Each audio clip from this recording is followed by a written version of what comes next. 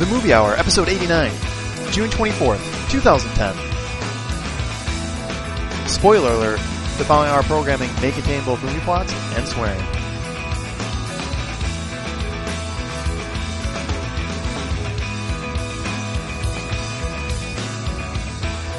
Hello everyone, and welcome to Francis McDormand's Appendicitis Movie Hour. I am your host, Greg Maloney, and tonight I believe I'm joined by my brother James and my friend Jeff. Are you guys still on the line? Hello. Yes, but emotionally spent. Emotionally spent? Jeff, it's been a crazy day. Are you there? Are you emotionally spent also? Yeah, I'm here. I'm emotionally unavailable. Emotionally absent. Yeah, I am. We are really sacrificing here. It's super hot in the studio. AC's out. It's not. How hot is it in Michigan? It's just I think it's just a furnace in here. We need to figure out some. It was high 80s today and muggy. It's killing me. We could ask Terrence, the new intern, to come in here and just blow as hard as he can into the room. Or just like can't we just get him to take the studio door and open it back and forth, like just waft air in like that. That'd be nice. Yeah, it would be. Deb's the seat closest to the door. Yeah, I don't know if people understand the sacrifice we go through to actually get together and pull these things off. Jeff almost died on the way here. He had to ride in back and forth from his house because he forgot his equipment. But it's okay. Jeff's here now. I'm here now. And we're here to discuss movies. But before we discuss movies, we have more important things to do. Much more important things to do. Yeah, did you guys feel the earthquake today? Yeah, what is that? I read about it. I didn't feel anything. Earthquake in Detroit? Yeah, we felt it at work today. It was a 5.5. Really? Yeah, one of my coworkers, I walked in his office and he's just like, why is my computer shaking? So there was some reverb out here, but 5.5 somewhere in Canada. Yeah, over by Montreal. As soon as it was read, I made the joke. Are you sure it wasn't just the economy crashing? And it was. It got a lot of laughs. Everybody in the office. I remember hearing that. And everybody in the office else laugh and wondering what they were laughing at. Like if they saw something that. I don't know. Yeah, I don't understand the earthquake situation because I wasn't that far from you, James, and I didn't feel it. That's for sure. See, it's when two plates either diverge or merge together, and one kind of moves on top of the other is the most common way for that to move. Do you understand plates? Plate tectonics? Plate tectonics, would you like to talk about? Ladies and gentlemen, it's... Sneak that into your next band name. Sean William Scott's Plate Tectonics Power. Right. But yeah, I wasn't talking about earthquakes. I'm talking about the World Cup, which we talked about last week a little bit. Also emotionally draining. Yeah, which got so intense. I was watching it today with Jeff and friend of the show, John, and it was, I won't call it amazing. I'm happy it ended well, but Jesus. It was amazing. I'll call it amazing. Yeah, it was pretty big. I made sure to leave work at halftime just so I can go watch the second half during lunch. Yeah. It was great. USA obviously dueling against Algeria, and it was an epic battle, which ended up. I guess I won't say anything because maybe somebody DVR'd it. Never mind, they're gonna know. They won 1-0 in the end in overtime, if you will, extra minutes. Minute goal. Yeah. Oh my god. Yeah. We've been following the World Cup since it started, and it's now building toward the next round, the single elimination stuff, and this was to get to that, and it's been fun. And tomorrow will be no different than the day after. And if you're not watching the World Cup, get to it, people. I know we plugged it last time, ESPN3.com, but you can watch all the games there, pretty much, almost all of them. I'm gonna have to catch the next one in Colorado, or at least the next USA game. Yeah, Saturday, 2:00 Eastern, I think, something like that. So. Yeah, you'll probably means 2:30. That's right. Really, you're always a half hour. Tons of news today. You're going to Colorado? Yep, going to Colorado, taking my show on the road. Interesting. I'm not usually the one out of town. Right. Yeah, we might have to do next week. Might be an episode with Jeff and Greg, the first one ever. If you don't make it back in time, I don't know. So if I don't fill out my expense report correctly, I'm never going to be able to do it again. So I have to make sure I'm on top of my game. Yeah, Jim. You're the glue. That's my prediction. Is that Jim is the glue. I have a feeling this is just going to spin completely out of control. We're going to end up talking about some other feature that doesn't even exist when you disappear. I should be back in time for a recording, so hopefully you won't fall apart before I get back. Yeah, it can't be any later than tonight because tonight's already been a super late start. But I'm happy you're heading out there. I hope you have a great time. And I guess let's get on to the second important stuff, and that's movie stuff, guys. Movies. Movie stuff with Ollie Hunter's Hollywood Hoopla. I think it is slowly becoming my favorite feature, just because Jeff's terrible Parker Posey the week before his last one. My last one was great. Oh, the 2 weeks. You mean the one before that? Yeah, you gave me a sour taste in my mouth, dude. Sour taste. Anyhow, Holly Hunter's Hollywood Hoopla. Item number 1. Multiple groups in Hollywood are pressuring IMDb.com to remove the ages from writers, actors, and other biography pages. Biography pages. I cannot write. The Screen Actors Guild and the Writers Guild of America argue that people are offered less jobs as they age, even though age should not be taken into account. Sites like IMDb perpetuate the problem. I think this is bullshit. Yeah? It's so stupid. Yeah. Like 90210 was a bunch of high schoolers, but their average age was like 67 or something. That's their actor's age. And everybody knew it. Look at Betty White. She's like on top of her career right now. Yeah, she's, honestly, I had forgotten who she was, and now she's bigger than ever. I still don't know really what she's doing, but I don't know, man. When you're a writer and you're 39 years old, you got hard times getting a job. Come on. You should know this. That should be a good thing. They're more experienced. They have more to write about. Wait, what? I'm lost. Huh? What are we talking about again? People talking about their ages? What's funny is I like how they take it off IMDb. Everyone's just going to be ageless. Right. We'll never be able to find their age ever again. If it's not on IMDb, no one will ever be able to find their age on the internet. Yeah, it's the information's out there, and I like the idea that there are people fighting for what they want, but this is never going to end well for you guys. I'm sorry. This is never going to win. This is a win-loss. No win. I like the generalized statement. I absolutely love the idea of people fighting for what they want. Yeah, I do. This is the Kobayashi Maru situation. You can't win in this scenario. Someone call Kirk. People should stand up for themselves, and I like it. Dude, I am sweating bullets right now. Where's the interns with the towels? Because I really like that out there somewhere is like somebody writing a Mel Gibson vehicle, about to get on IMDb and figure out how old he is, so all of a sudden it turns into a Robert Pattinson vehicle. Oh. Just like that. Like, oh my god, he's that old? Forget it. This isn't his movie anymore. Not my demographic. Next. Yeah. Yeah. Good luck, guys. We hope the Writers Guild gets what they want, and the Screen Actors Guild and all you other people. But they're just desserts. Yeah, good luck. Next on the hoopla, everyone can stop holding their breath. It's finally happening. The greatest movie of all time. Yeah, that's right. Plan 9 from Outer Space is being converted to 3D. After the movie goes through this metamorphosis, it may even see a very small theatrical release. Sweet. They can double feature it with Tommy Wiseau's 3D The Room. Wow. Well, I'm sure he's got a copy of it somewhere. I think a 3D of The Room, or at least wrote a book about it. As this movie. This movie has some. The reason it's so great are the terrible special effects. There are no special effects in The Room, unless you count like every cut being every transition that being won't stop Tommy Wiseau. Yeah, Jeff, you've seen this movie, right? Yes, I have. Yeah, from front to back. I can imagine the opening like spaceship scene, like where it's just pretty much hanging on a string in front of like a black piece of cardboard or construction. As long as the string's still there, I'm good. Like as long as they don't try and remaster it. What I do like about it is this whole process is like a tongue-in-cheek process. They know how bad it is, and that's the only it's got its cult following, and that's the only reason they're making it. I'd be willing to bet that you can see that in like smaller theaters at midnight in like big cities, and that they'll make money, and that it'll be a funny thing, and like you said, a cult thing. I think it's a good idea. Yeah, it's gonna make some loot, man. And Jim, anyone who hasn't seen Plan 9 in Outer Space, Ed Wood. I'll wait until you guys see the 3D version. Tell me which one I should go see. Oh, you got to catch it, dude. I think it was streaming on Netflix for the longest time. I don't know if it is anymore, but. Well worth the free and I think is it really short? I'm trying to remember. I think it actually is pretty damn short. It feels like a year, but I think it's like an hour long. Anyhow, yeah, fantastic 3D explosion. I can't wait to watch it on my new Sony $5,000 TV.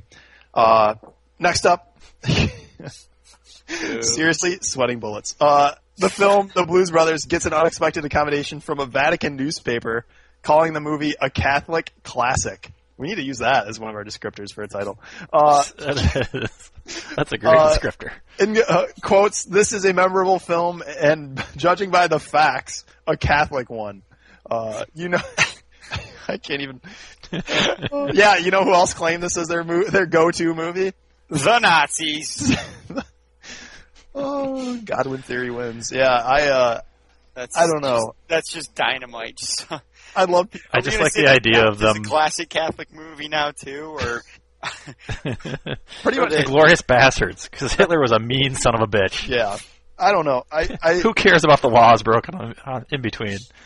This has been mentioned once or twice on the show, but I haven't seen Blues Brothers, so yeah. I don't remember that. I know I hate you. And now I hate you. I do remember there were Nazis in it, though, so I wanted to throw in that Nazi joke. Illinois Nazis, the best kind. Yeah. But, I don't know, like, people claiming movies as their own, it's happened before. Goth Kids did it with The Night Before Christmas. And it's exactly what you've been doing with Killer Clowns from Outer Space for the past, 9 months. It is kind of like that. Unfortunately, I don't have a giant newspaper to write about it for.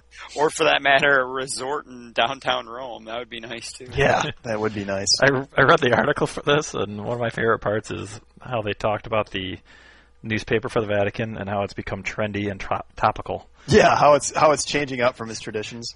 Yeah. Yes. We're not here to talk about print. Print's dead, Jim. Come on. We know that. Yeah. No more podcasts. This is a podcast. We're bringing it into our world here, although I guess this whole topic for the Hoopla is print. Fuck primary sources. We just regurgitate information over and over again. Oh, the biggest news, I would call this the biggest news, because it's me being right. The latest movie from Pixar, Toy Story 3, opened this weekend with the company's best performance yet, $110 million on the opening weekend. This is Pixar's second movie to be released in 3D, first being Up, of course. And but more importantly, nobody will ever doubt me again. I doubted you just then when you said that, actually. It's true. I said it was going to be top 3 for the year. I might even say I'm going to have to go back to the tape because I might have said it's going to be number 1 for the year. I think you did, actually. Yeah. I think you did claim number 1. And it's coming big, guys. And I'm still kicking myself for not remembering that it was in 3D and all those extra charges. Yeah, and IMAX. Don't forget that. Yeah. 3D and IMAX. People forget about that shit. Right, Jeff? In related news, Jonah Hex, worst DC opening since... Shaquille O'Neal and Steel. In Steel. Wow.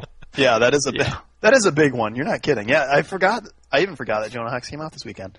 I was reading about it, Jonah Hex that is, and I had read 2 different reviews talking about completely comparing it to Wicker Man. It's the new Wicker Man, supposedly. Like, that's how stupid it is with Josh Brolin rolling around in it, and the stuff he does is just so ridiculous that it's funny. And that they were recommending to go see it. Yeah, the trailer doesn't look good, so I wouldn't be surprised. Oh man, Malkovich, dude, Malkovich plays a very great B-roll bad guy. Not the bees. Speaking of, you got the Trinity with him, Cusack, and Cage and Con Air. Totally forgot about that. Wow. Anyhow, I was actually part of the Toy Story 3 crowd, and I might actually be talking about it later tonight. I should figure that out. But very good movie. Definitely go see it. And what's interesting is the 3D situation. They did have those small kid glasses we talked about last week, and they would. Yeah. I went with my cousins who are, I think, 10 and 8.5. I think she told me. But they wouldn't let them wear the glasses. They wouldn't let them wear the cool kid glasses. They had to wear the adult glasses. Because they were too old, or I don't know. It was more of they didn't like you. They didn't like our. Greg was drunk and swearing. Right. I don't know why. Pretty much, she grabbed one out of the. I think it was because she grabbed it right out of the box. My little cousin, and the girl did not like that whatsoever. She was trying to hand them to people. And I think we were penalized. They only have power over so much. Right. And if you breach that, they handle that for sure. But yeah, that's it for the Hoopla. We'll talk more about Toy Story another time. But it's on to our movie reviews, and I believe we've got Jeff starting us off today. Jeff? All right, fair enough. All right, I saw A Serious Man, the Coen Brothers movie. I think it was nominated along with 25 other movies for Best Picture last year. Am I right about that, Jim? With like 30 movies. That could very well be. Yeah, it's tough to keep track. Yeah, it's the Coen Brothers wrote and directed it. It's a good movie. I really liked it. I'll get that out of the way right away. It starts out a little bit confusingly and maybe a little bit slow, but it's good. It's very good. The main character, Professor Larry Gopnik, is this kind of just sort of like regular guy who finds himself in like a kind of shitty situation. It's about his family, and he and his wife are sort of estranged, and she's been seeing this other guy who's absolutely obnoxious, and that's kind of funny. And his brother lives with them, and he's awful. He was one of the more noticeable people. Like a lot of people in this aren't in a whole lot, although you go, I think I know that guy from something. Richard Kind plays his brother. Yeah. We know who that is, right? Yes. Okay, the very good. annoying sounding guy that's also, I think he did, wasn't he on the radio, not the radio, what was he, that Michael J. Fox show? He was on that with him? Yeah. He was in Spin City. Yeah, for a little while. And he was also in He's been in a lot of About You with Paul Reiser. Anyway, so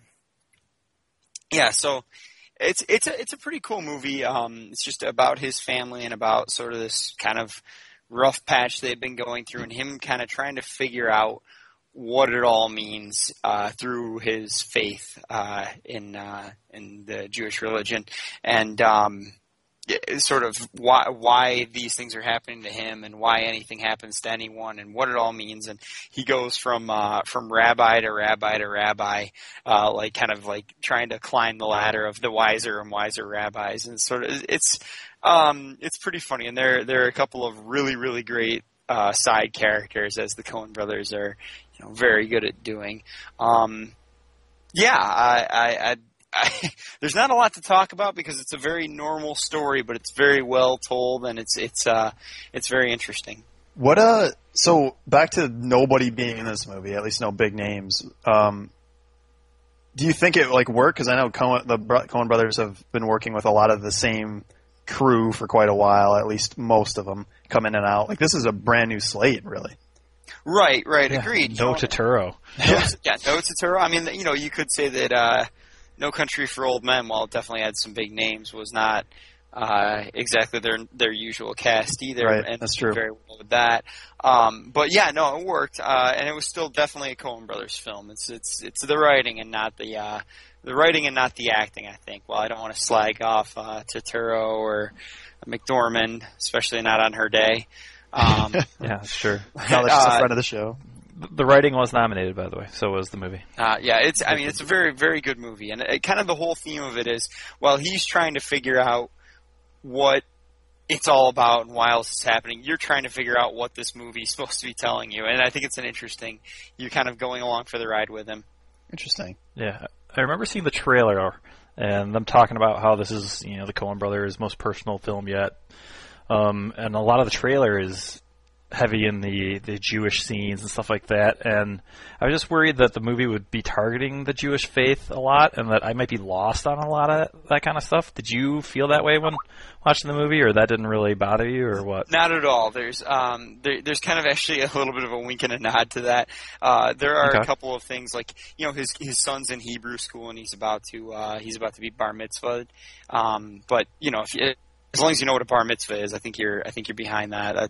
That's okay. But there's a part where his mom, or his mom, where his wife wants to get a get, and nobody knows what a get is. Even the first rabbi isn't sure. And apparently it's like a religious divorce. But it's sort of funny. That's part of it, is that they're not very serious in their religion. To that extent, and it's not super religious, but that is part of it. Last question. Michael Stuhlbarg being the main guy, who's been in tons of TV stuff that I know of, but nothing serious. How do you do as number one man? Great. Yeah? Yes, absolutely. I thought he was phenomenal. Was this like a a feel sorry for him he did great, or was it like he made the character like just as real as possible? Very, very real, very, I thought just great. Just every emotion that he portrayed, you forgot it was him. The only thing is he sort of looks like a guy I know, and a guy I know who has got a couple of kids, and a lot of the things are like the interactions with his kids and stuff like that. And so it's sort of, if that was the only thing that kind of detracted from it, is that it reminded me of that. But aside from that, no, it was phenomenal. I really enjoyed it. Actually, I did have another one. It's just my sweat is just absorbed in my notepad, so I can see it with all the ink. But yeah, last question: as a Coen Brothers fan, would you see it? And as just normal moviegoer, would you see it? Yeah, Coen Brothers fan. Yeah, definitely yes. Normal moviegoer, it's kind of quieter and doesn't like move along, and there's not a typical plot arc to it. So if you're into, if you're looking for something to sit down and just really, really, grab you and entertain you, this isn't it. This is more of a thinker. But Gotcha. I would say if you enjoyed No Country for Old Men, and it's not, in many ways, not the same at all. But if you're able to enjoy that movie, you'll enjoy this movie. Some of the kind of slower pace and that type of thing definitely work. It's not like Burn After Reading. That kind of had that more manic pace and a little bit more slapstick comedy, where this is a little bit more serious and a little bit more slow. Although there are definitely some laugh out loud moments. Cool, man. That sounds awesome. I still haven't seen it yet, and as I'm sure people have heard, Jeff's probably the biggest Coen fan here. I've done a pretty good job of catching most of their movies. I'm a big fan. But yeah, I should see it. I feel really bad. Did you send it back yet? I know you Netflixed it. Did you already? No, actually I didn't. I'm going to send it back tomorrow. All right. You should totally bring it by. Totally bring it by the studio. We'll watch it in theater We've got our own theater, the studio too. I don't know if the AC works in there. Can we? Yeah. No shit. We should check it out. Next show we're doing from there, because seriously, I'm just dying here. Next up, my movie review, which is dope. I've been wanting to talk about this for a while. I'm so surprised that Jim hasn't seen this yet. I invited him to come along, and Jeff was supposed to be there too, but Jeff backed out. I don't know why, but he did. I went and saw the A-Team. The A-Team. I remember telling our other friend of the show, Josh, I have absolutely no interest in seeing this movie. I'm going home. Well, it wasn't about that movie. It was about being there, and it was awesome. Sorry. Yes, the A-Team. We're all familiar with it. 80s TV show turned into a movie, and yeah, fantastic. Jim, I'm going to try to talk. I'm just going to try to say this as if I were Jim, because Jim loves this. Did you love the A-Team, Jim? Did you love it? As a TV show, yeah. Okay. Heck yeah. I still need to post that picture with me, the Mr. T T-shirt acting out fighting scenes, because it's dope. Oh my god. Oh, that's awesome. So what were you? How old were you then? Like 40? No. Old just 38. Old joke. I'm just playing. Yeah. So anyways, for those not familiar with the A-Team, it's a group of ex-Army Rangers. At least in this movie it was. I was familiar with the A-Team. I saw the reruns of it, but I never really watched the actual show. I watched it when it was what's the term? What's the lingo when a movie's gone or TV's second run? Syndication. Yeah, syndication. Anyhow, it's a group of ex-Army Rangers that have a unique dynamic and are completely badass, obviously. In this film, you actually get to see how the A-Team gets its start, but it's mainly about how they end up being fugitives of the law, which is what the TV show's premise is. You, of course, have Liam Neeson as the brains, Hannibal. Quentin Jackson is the muscle, Baracus. And Charlton Copley, and I always don't know if it's Copley or Copley, known from District 9, is the wild card, Murdoch. And, of course, Bradley. Who was he in District 9? He's the main guy. He's the main guy in District 9. Oh. He's the main human.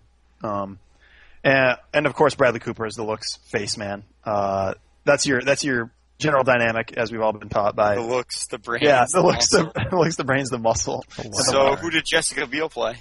Jessica Biel actually didn't get to play any of them.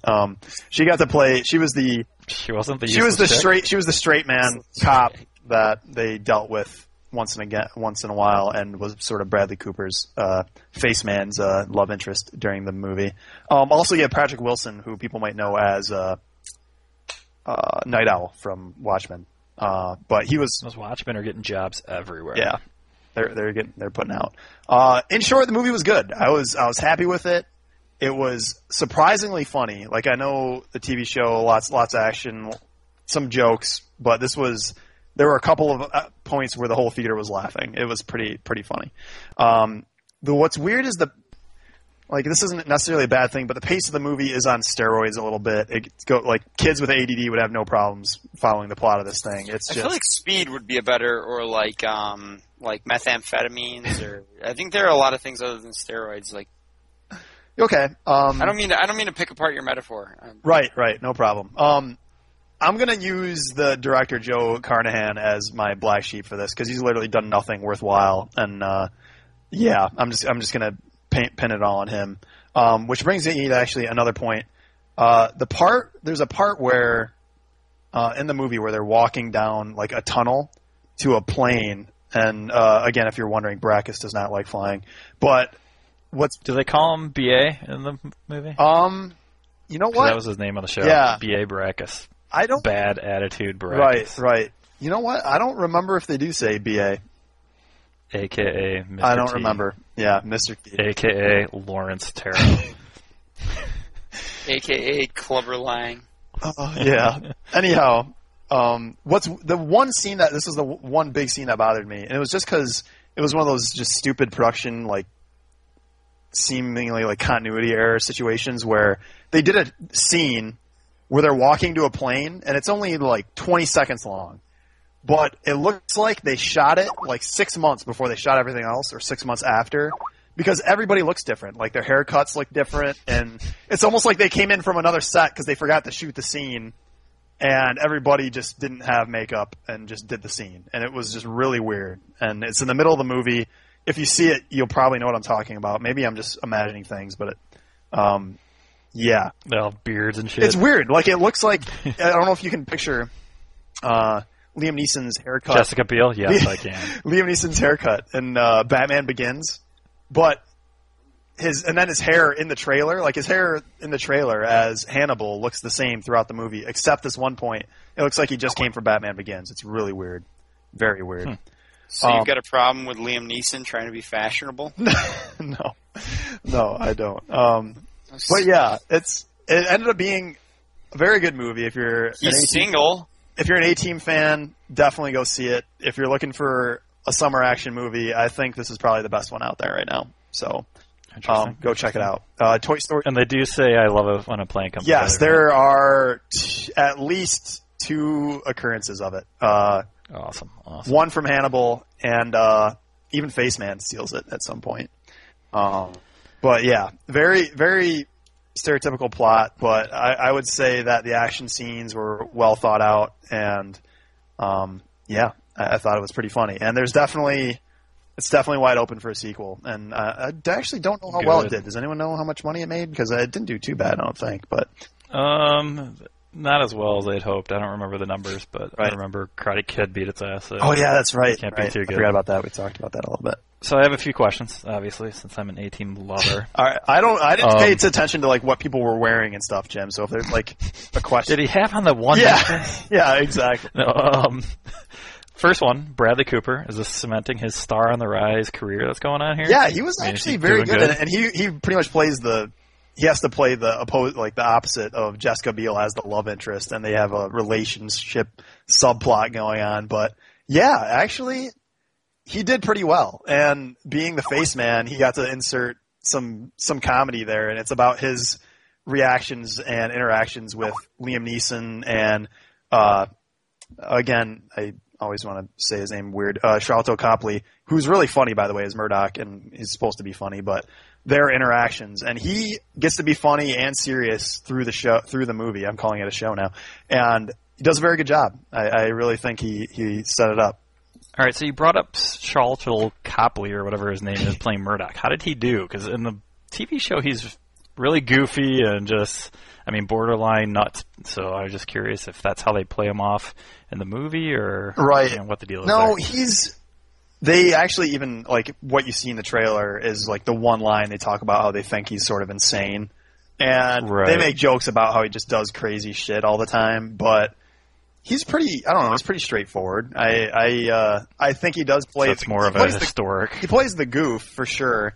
But there's a great part where the team's trying to get back together, and Copley's apart from them. Like, they put him in, like, a psychiatric ward because he was... Like, he is a little nuts, but he acts extra crazy as part of the show. And he notices that there's, like, detectives looking for him, so he just ends up, like, riling up all the other crazies with him and, like, sneaks out doing such a thing, pretty much. And I think he does a really good job, and I don't know. I wouldn't dismiss him as he just does random crap over and over again. He's funny, and him dealing with Baracus, Quentin Jackson, over and over again in the show. Like, they pretty much have this strong relationship of him being the pilot and him hating flying. They have to make jokes back and forth, and that was a thing in the show. They did a lot too. So yeah, exactly. I think he did a really good job, and I think he did a good job portraying Murdoch pretty well. So let's talk about the linchpin of this movie's success. The linchpin? The parachuting tank. Oh, yeah. It looks horrible. It looks like the stupidest scene ever. All right, it looked pretty awesome to me. The tank had a parachute. It was like... Well, what you don't even get to see, which is even more ridiculous, is they start trying to fly the thing by, like, shooting different directions. Like, they try to control it. Nice. Yeah. What's interesting about what makes that scene sort of funny? Work. What made it work was, meanwhile, while they're shooting around, you have Quentin Jackson and Charlotte Copley, like, yelling at each other back and forth, talking about why they're in a tank, because Quentin's character, B.A. Baracus, was unconscious when they got in it, so he didn't know what was going on. Better be. He had to be every time in the show. Exactly. So there's pretty much comedy going around everywhere in between the stupid, and it was there. It was a very lighthearted There were also approach. The things that were attacking were these drones that they were trying to get turned off. They didn't want to blow up everything, and that's where you've got Jessica Biel talking with other people about how I can't believe they're in a tank. They're stupid. They're crazy. Stuff like that. It's cutting in between all the silliness, and gotcha. It saved it, and I didn't find it that bad. And there's also a funny moment when it lands in the lake at the end of it, which is also ridiculous. But considering what happens later in the movie, it's actually not that bad. And we're talking about Transporter 2. Yeah. I don't know. I dismissed it. I didn't see it as that big of a deal.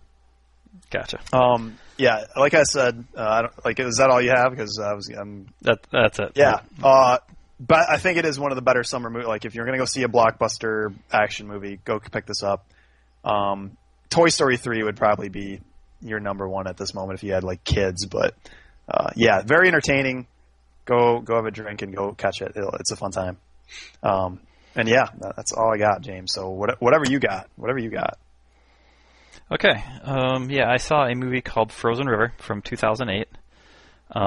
This movie is a very serious and sad film, frankly, but not sad as in quality. But anyway, it's about a mom in her mid-40s. She has two kids, a couple boys, one around like 15-ish and the other one 5-ish. They live in a northern New York town, kind of near the Canada border. The family itself is just like a struggling family, kind of lives out in the middle of nowhere, one of those really small houses with like junk in the yard and stuff. And her deadbeat husband is a gambling addict and basically took the last of their money and one of the cars and just disappeared. And so, from what you gather from the film, it's happened in the past, so they're used to dealing with it. But at this point, I mean, they have no money for food.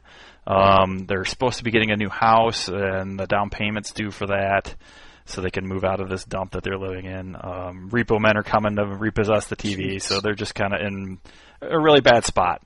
The wife ends up going to go look for the husband, and during the search of the local area, she gets mixed up with a young Mohawk Indian woman who has been doing these runs through a Indian reservation that is right on the two borders of the U.S. and Canada. It kind of stretches across both, so it makes for a good avenue to smuggle illegal aliens into the U.S. through that means, just because the cops don't have jurisdiction in there. And they do it over the titular frozen river that they have to drive across. It's kind of like almost kind of like a road. They even plow it and stuff just to keep it open. So the Indians are doing that, or that's what she ends up doing? Just her and her contact over there. Okay, it's not like the entire reservation's in on it. Okay. It's just their little spiel, and the wife kind of gets pulled into this whole little scam, and she's so desperate. And the film does a really good job of, showing how desperate she is, and she's in the low point of her life, and just the film's all about kind of showing what desperation will cause some people to do. And, even the Mohawk Indian woman is in a really bad spot financially and, in her life, and, she's also in the same boat desperation-wise. The dialogue, I really like the dialogue in this movie. All the characters kind of just use a bare minimum of words. It really sets the tone for the film, just like kind of untrusting. We're having a shitty time. I'm just going to say the bare minimum to you. I don't really know you or like you or whatever the case may be. And I thought it did a good job of setting the mood for the film, just keeping the dialogue simple and concise. A lot of the movie reminded me of a movie called Crossing the Bridge. I don't know if you guys have ever seen this movie. Also had to deal with some smuggling, and it's basically an average Joe who's not usually in the criminal ranks, but kind of gets over their head and bringing something across the border. In Crossing the Bridge's case, it was a Michigan-Canadian border, but yeah, it kind of reminded me to that where, okay, you don't know what's going to happen because this woman is not used to dealing with these type of people, and it kind of, puts you on your edge of the seat. It does a pretty good job. I did like the movie. There's very little to feel good about in this movie, so if you need a feel-good movie kind of result, this isn't going to be the movie for you. It's filled with some good, heavy drama in it, though, so I enjoyed it. There's one part I didn't like, a really climactic problem, I guess I'll say, but the movie lets itself off easy with the result of that, and that was the only part that I really didn't like about the whole movie. What I find, well, first off, I have seen Crossing the Bridge. That was like one of our brother's favorite movies, so we saw it like 100 times. But yeah, Stephen Baldwin's best movie. If you're a Stephen Baldwin fan, go check out Crossing the Bridge. RestoreStephenBaldwin.org. I do like that movie. Was it Flatliners? No, I don't think. Yeah, I don't think that was the best movie. I don't think he was in that movie, Jeff. I think you're mistaking him for some other Baldwin. Impossible. Also, what I find interesting, Courtney Hunt, who wrote and directed, didn't like this is her only gig. This is it. She did this, and that's quite the track record. Yeah, she's like shooting 100% then. Yeah, that's pretty amazing. And like I realize there aren't really like there's no one big names in this movie, but so this is definitely not the pick me up of the week we want to go see, huh? No, I mean it's not a giant downer, but it's just it's dealing with some pretty tough scenarios, so it's definitely just pure drama. Right. And the tagline is, of course, desperation knows no borders. So. I did see that and chuckled to myself. Fucking marketers. That's great. Such a low budget, independent. It's supposed to mean something movie, and you've got the in a world where desperation. Yeah, you need some badass tagline. Yeah, oh, man. They got some local newspaperman that does headlines. They come up with the tagline. Write this shit up. Yeah, I guess you're lucky it just wasn't a pun. Yeah. Yeah, I guess. I was thinking about saving this for next week, but I did end up seeing Toy Story 3, and since it came out this weekend, it'd be nice to attack it today.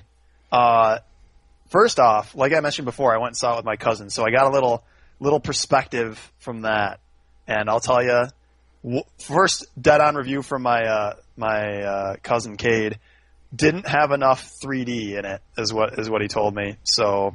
He needed the gimmick stuff. Yeah, he wanted the gimmicky stuff, the stuff that just pops out and punches you in the face.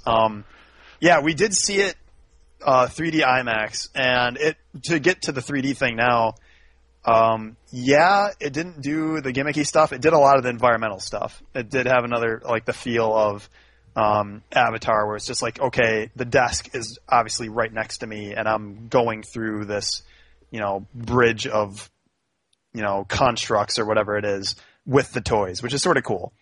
So it gives you sort of like that environment. You're walking, I Shrunk the Kids kind of thing at eye level with the toys. So if you do have a chance to go see it 3D and 3D IMAX, I think it's worth the extra couple dollars.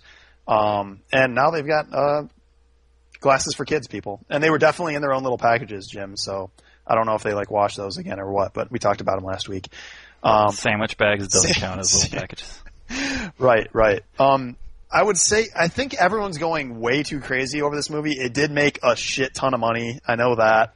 But, on Rotten Tomatoes, it had close to 100% rating, and everyone's just calling this best Pixar movie ever. Oh my God, Second Coming of Jesus, stuff like that.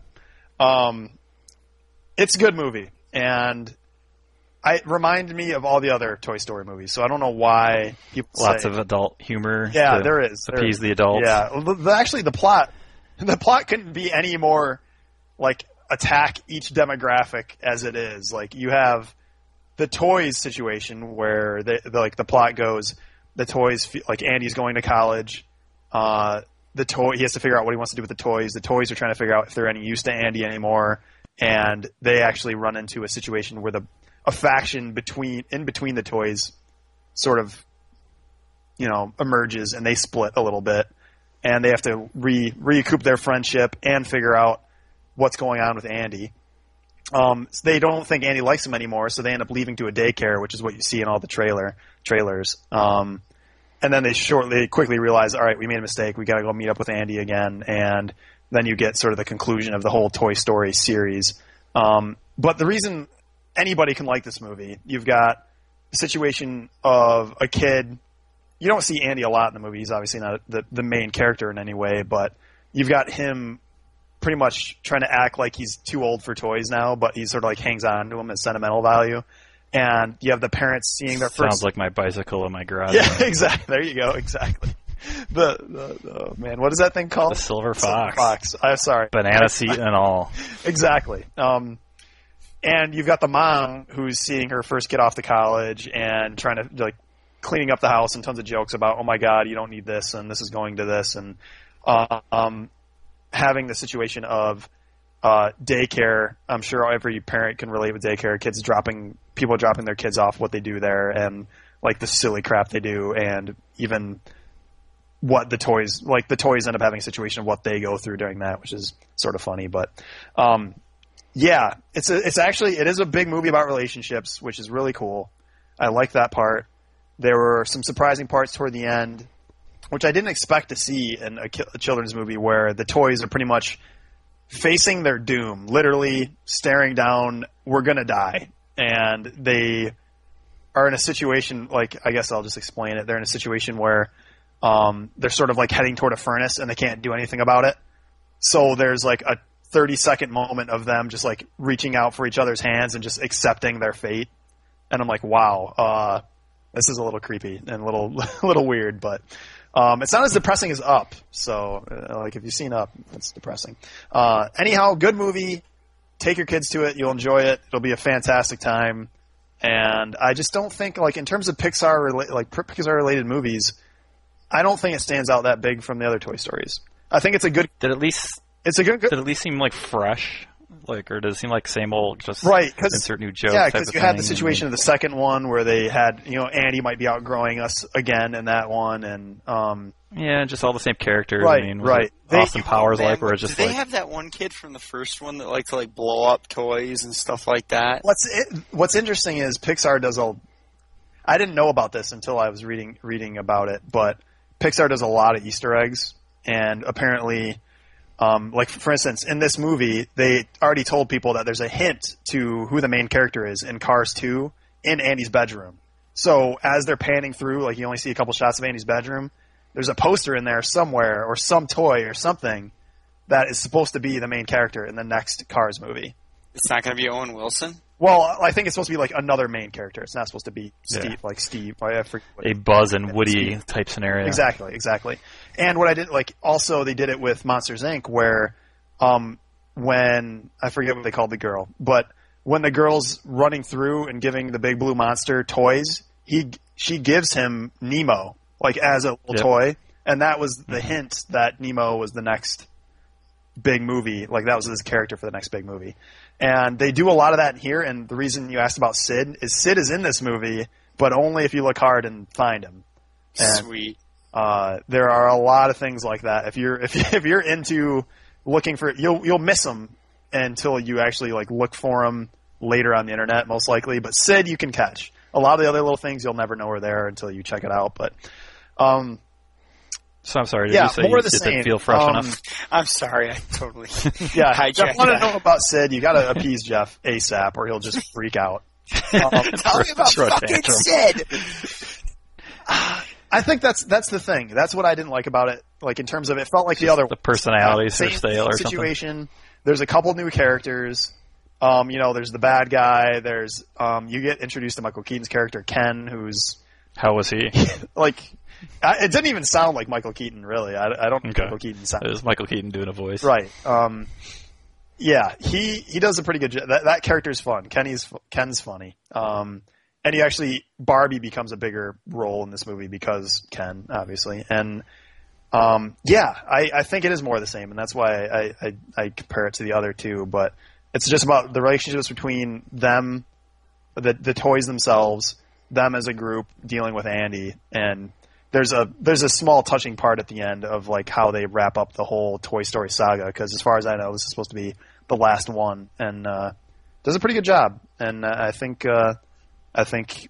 guessing you're going to be taking your family to this, but if you do end up seeing it on your own, I think you'll enjoy it. I think it'll be a good time. And that's pretty much it. And I'm completely just full of sweat right now. So the sweat sign is the sign that it's time to wrap up the show with the Parker Posey play along. Yay! We need that little theme music for the Parker Posey play along. We'll have to work on that.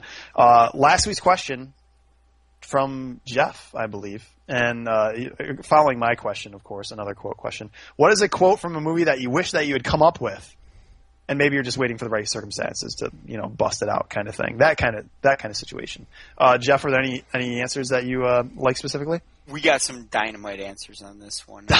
Dynamite. I love this question. It's so right up my alley. I was very happy came up with question. Yeah, it's pretty good. Yeah, especially bouncing back from my previous question. I felt good with this one.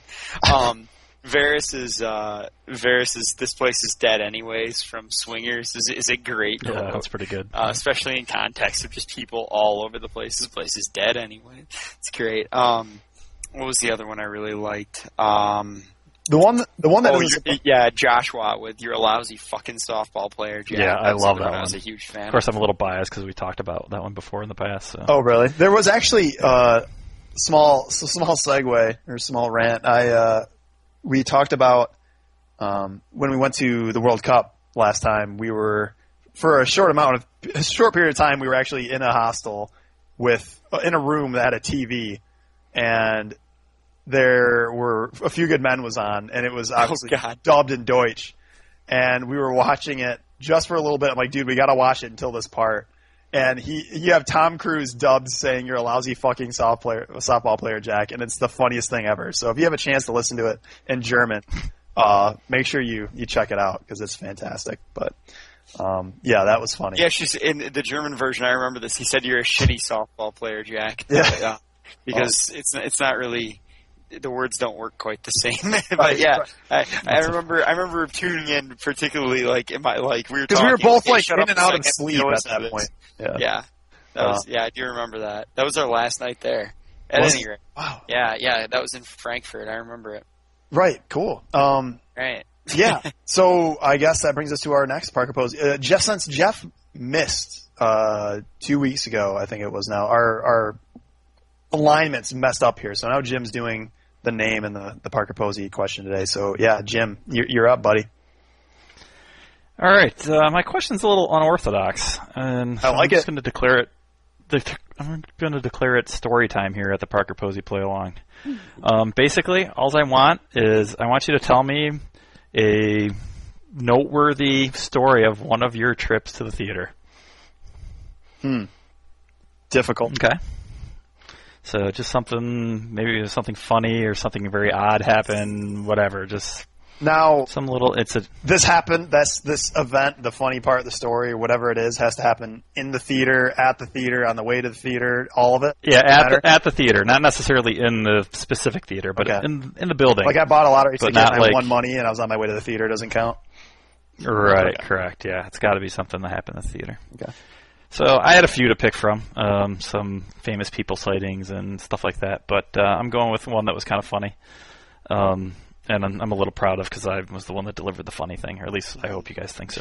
I'm trying to remember the exact circumstances, but I had just bought my movie ticket, and I walked up to the concession stand deciding that I needed a pop to refresh myself during the theater experience. And I'm by myself at this point, and there's no one in line. There's just the one kid, I don't know, in his teens, typical pimple-faced kid. And I walk up to him. Typical asshole teenager. I walk up to him and ask for a Coke. And I'm sitting there, waiting for him to get it. He brings it back. He's like, okay, that'll be, X amount of dollars. Would you like to give $1 to the Will Rogers Institute for, to help the kids with cancer? And I just turn and look to him and say, no thanks, I don't like kids. And I totally get his reaction of like his stifled giant smile. Like, I think he's joking. And I give him the smile back to let him know it was okay. And it was just funny because I think I made his day there, and I was pretty amused with myself. Yeah. What were you going to go see? What were you seeing? Do you remember? I don't remember that part. Oh, that would have been not bad. Not bad. I don't know if I have a story that trumps that. I've got a lot of uncomfortable movie stories. A lot of very uncomfortable movie stories. Jeff, do you have one? I'm working on one. Okay. I got a couple things come to mind. I guess this was the first one I thought of, so I'll bring that one up. When we were really young, like we had to be 14 or something, we were watching some stupid movie. It was probably something awesome like Mortal Kombat. And we all had movie candy back when it only cost like $1.50 to buy movie candy at the theater. And we were there, and there was a situation where there were a lot of other people in the theater, but they were in like packs. Like we were sort of in the front. There was a pack behind us to the right, pack farther back, whatever. And eventually, like candy was starting to like fall. Like we had like Reese's Pieces were like falling on us from somewhere, and I just ended up getting pissed off. So I ended up like throwing. I probably had Sour Patch Kids because Sour Patch Kids are like the best candy ever. So I started like throwing them backwards, but I was trying to like hide it when I was doing it. And they kept coming anyways, so I kept throwing them. And I was with a couple of buddies of mine. Turns out when we leave, I end up like standing up and just chucking the whole thing up in the air like as we leave. I quickly realize after I do that as I'm walking out the theater, my two buddies I was with, I know at least these two guys were there, were just cracking up. And turns out they were just doing the classic reaching over my head and throwing candy down at me, acting as if it were the people behind us to get me to throw stuff back. And I was made the fool, but wow. It was I don't know how many people I hit with Sour Patch Kids, but they probably weren't very happy about it. And, right. Yeah, very fun. It was probably, I don't remember the movie. No surprise, because, I was probably too focused on my redemption and trying to get retribution. So, there's some good stories though. There's some good movie stories out there. Like, the time when we went to, it was episode 2 or episode 1. We got there early, and we were like sort of near the front of the line. And they let us in only if we would like super early to pick seats first in front of everybody else, which was a huge deal for episode 1. Like, oh my God, yes, awesome. We get our own seats, and I think we're at like the best theater in the area.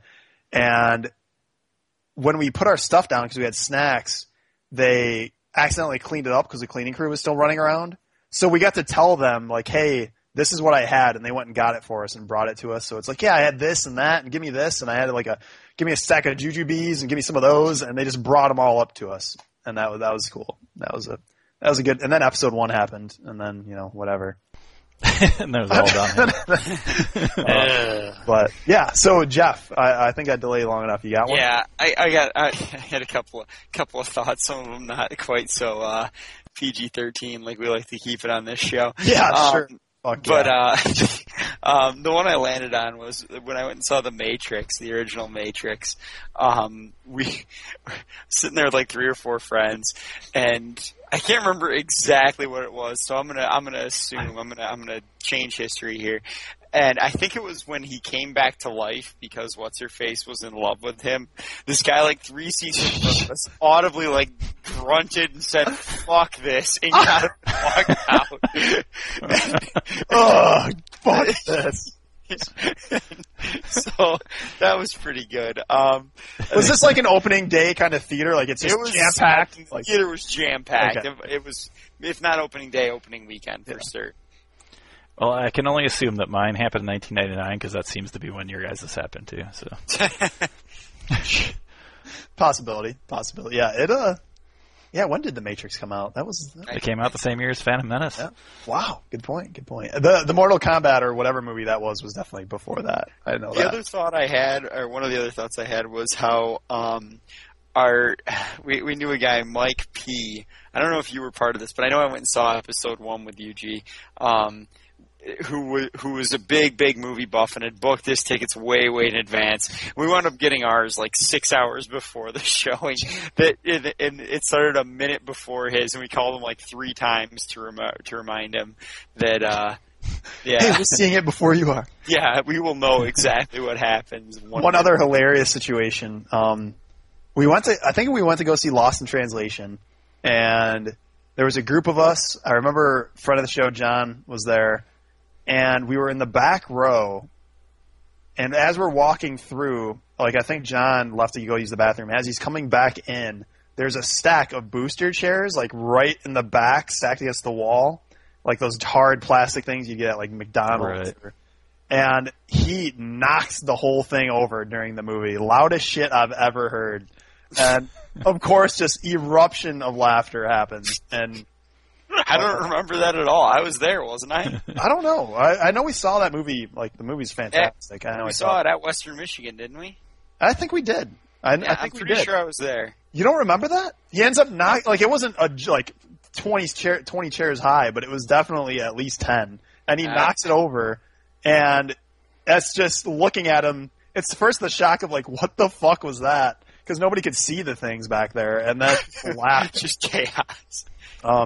Yeah, anyhow, I think I was a little toasted that day too, but yeah, good question, James. Good question. So I guess phrase it one more time. We'll take the question to facebook.com, look for the Movie Hour page, and you can also talk about gungpit.com.